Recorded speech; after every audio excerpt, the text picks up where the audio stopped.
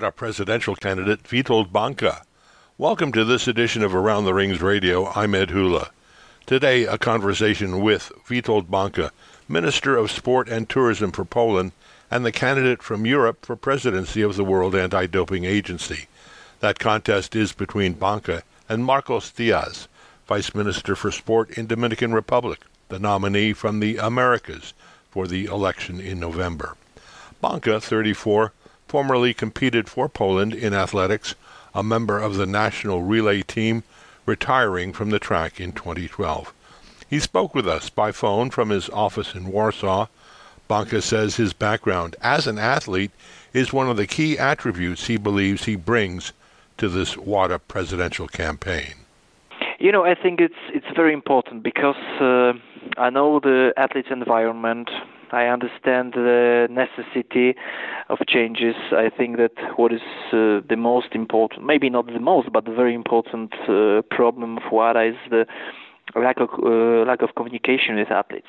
Athletes need, well-tailored information. They need explanation. The procedures, the WADA policy, it's not so simple. That's why I think that we should improve it, and I understand it as an athlete. That this background for me, this is a lot of experience that I know this environment.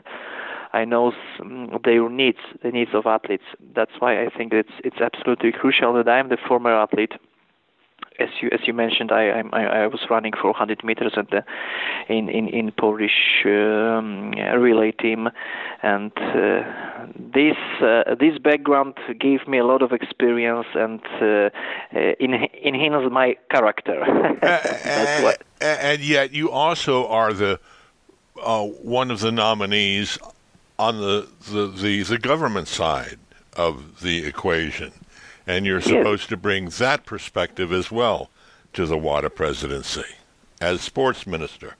What is for me, I know that I'm not objective, but it's true that what gave me the advantage, what gave me the power, that when I started to be minister since 2015, the law in Poland wasn't adapted to the rules of WADA. That I, as fast as possible, I prepared a lot of changes in Poland. I established POLADA, Polish Anti-Doping Agency. I changed the law, comprehensive law combating the doping in sport. With POLADA with investigation department. I increased the budget 4 times for anti-doping policy in Poland. We have accredited laboratory in Warsaw now. For last 3 months, is totally independent for the Institute of Sport. So a lot of changes. I established a lot of partnership programs. For instance, with Azerbaijan, we educate the Azerbaijan. We educate now the Ukraine. That's why I think that now the Polish anti-doping policy is one of the pattern for the other countries, that we enhance the system, increase the budget for anti-doping policy. We established POLADA. We launched independent Polish accredited laboratory. So many changes, and I think that these changes, these successes gave me the power, and I convinced my colleagues from Europe that I'm the good candidate, the candidate with experience, with real experience, and who prepared a lot of changes in Poland. And I think it's absolutely crucial. And of course the program, because I think that my program, I was the first candidate, official candidate who announced the program, my manifesto, with some real propositions, and I think these moves gave me the advantage, and that's why I won the election in Europe. Now, your opponent in that election, Linda Helleland of Norway, not sure whether she's giving up totally the campaign. Do you expect any complications from that? The procedure and the situation, it's clear, because Linda accept the rules before when we, as a government and public authorities, decide about the rules. Linda totally accepted the rules, And I'm now anonymously approved by all members of Council of Europe, also Norway. That's why there is one candidate from Europe, there is a second candidate from America region, and Asia and Oceania and Africa is without candidates. That's why there are two candidates. And I think it's completely obvious, and it's according to the rules which we established some months ago. That's why I think I'm not comfortable to comment Linda's attitude to this issue, of course, but the situation is obvious according to the rules which Linda accepted. And you have a manifesto that talks about some of the changes, the new changes you would bring to WADA. Communication, you mentioned a couple of minutes ago, is very important. How will you improve communications? What would be the big change? I think the approach to the sports environment, to the media, to the relationship with media. When I'm the Minister of Sport, I'm not afraid to talk with media. I'm not avoid the challenges and the problems. I'm not avoid the problems, and I think that I'm always open to discuss with media. I think that we should. I would bring more transparency to WADA. According to many rules, but for me, I need to be open to the relationship with media, with the sports environment, and I think that what is absolutely crucial we should build the bridge between all stakeholders, between IOC, governments, of course, and adults, and also athletes. And the compromise is possible because. Maybe you don't know that I was the leader of the group who led the negotiations, budget negotiations. Some months ago, we conducted the negotiations about the WADA budget, and we gained the compromise because we increased the WADA budget 8% year per year, and we gained the compromise between governments and the IOC. That's why I think that we have the same goal, the same objective, and the compromise between all stakeholders is it's crucial. It's possible. But you asked me about the manifesto. Yes. If I can underline what is for me absolutely the most important, and I think it's a good example. Imagine that almost 10% the medalists from the Rio Olympic Games was from the countries which they didn't have NADOs, National Anti-Doping Organizations, or very weak anti-doping system during the Olympic Games. Almost 10% was from these countries. And it's not fair environment for the clean athletes. That's why I proposed establishing Anti-Doping Solidarity Fund.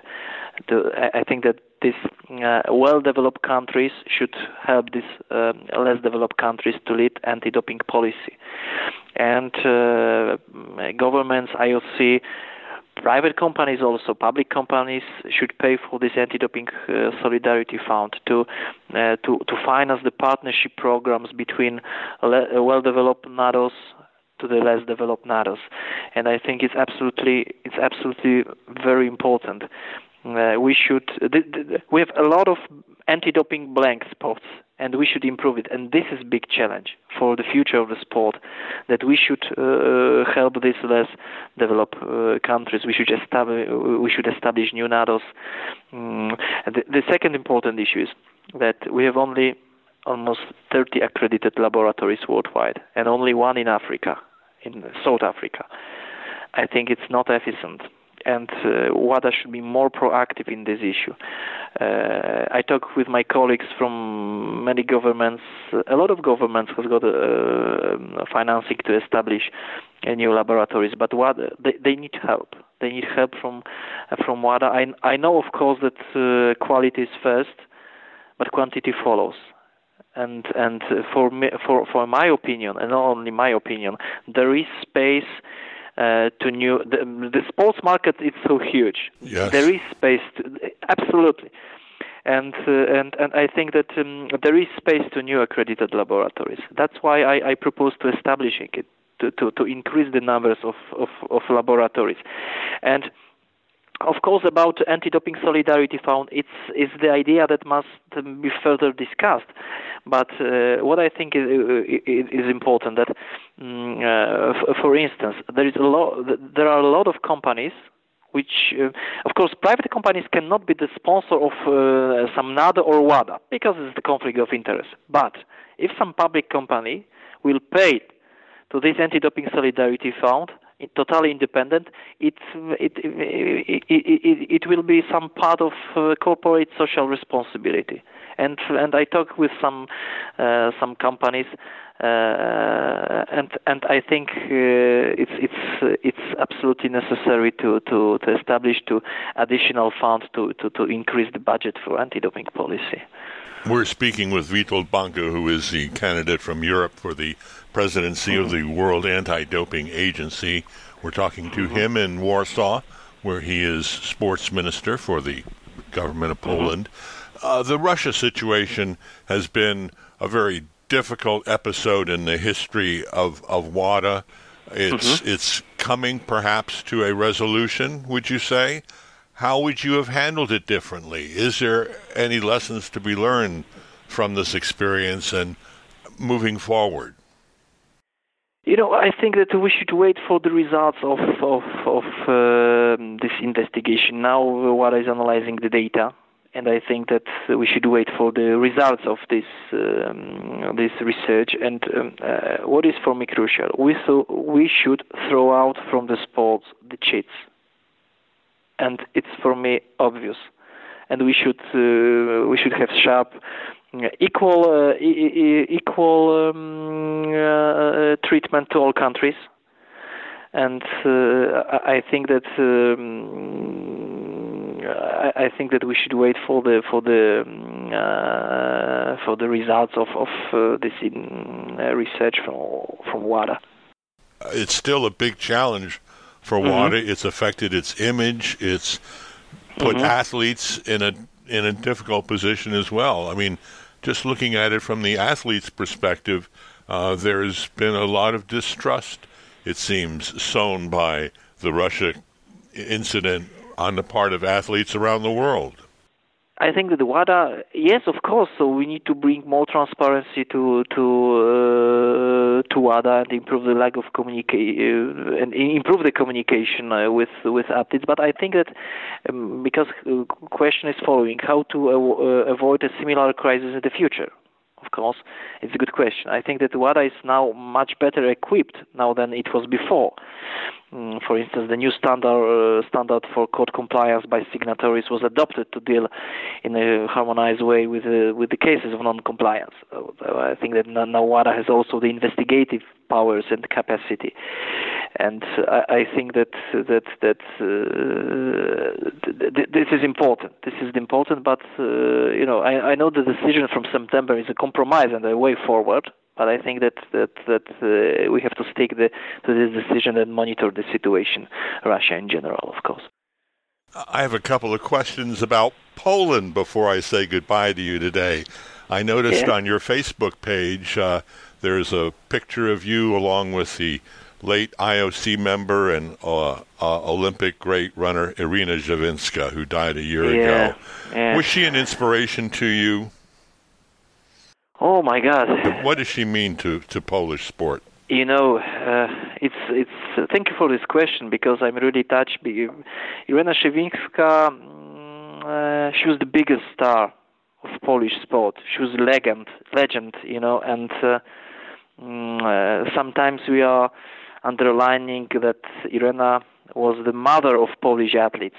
And during the funeral of Irina, a lot of important people around the world underlined that she was the famous athlete.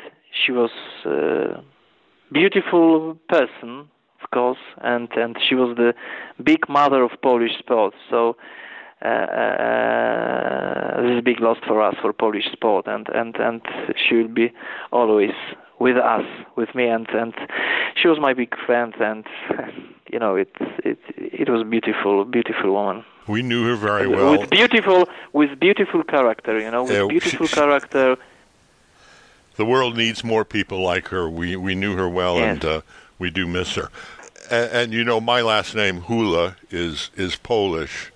And my favorite Polish athlete these days is my friend Stefan Hula, the ski okay, yes, ski jumper. Yes, we met each other in Pyeongchang finally after many Olympics.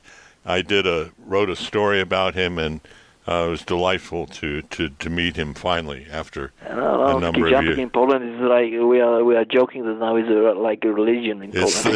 It's the national sport. One of the sport. most important disciplines, national sport.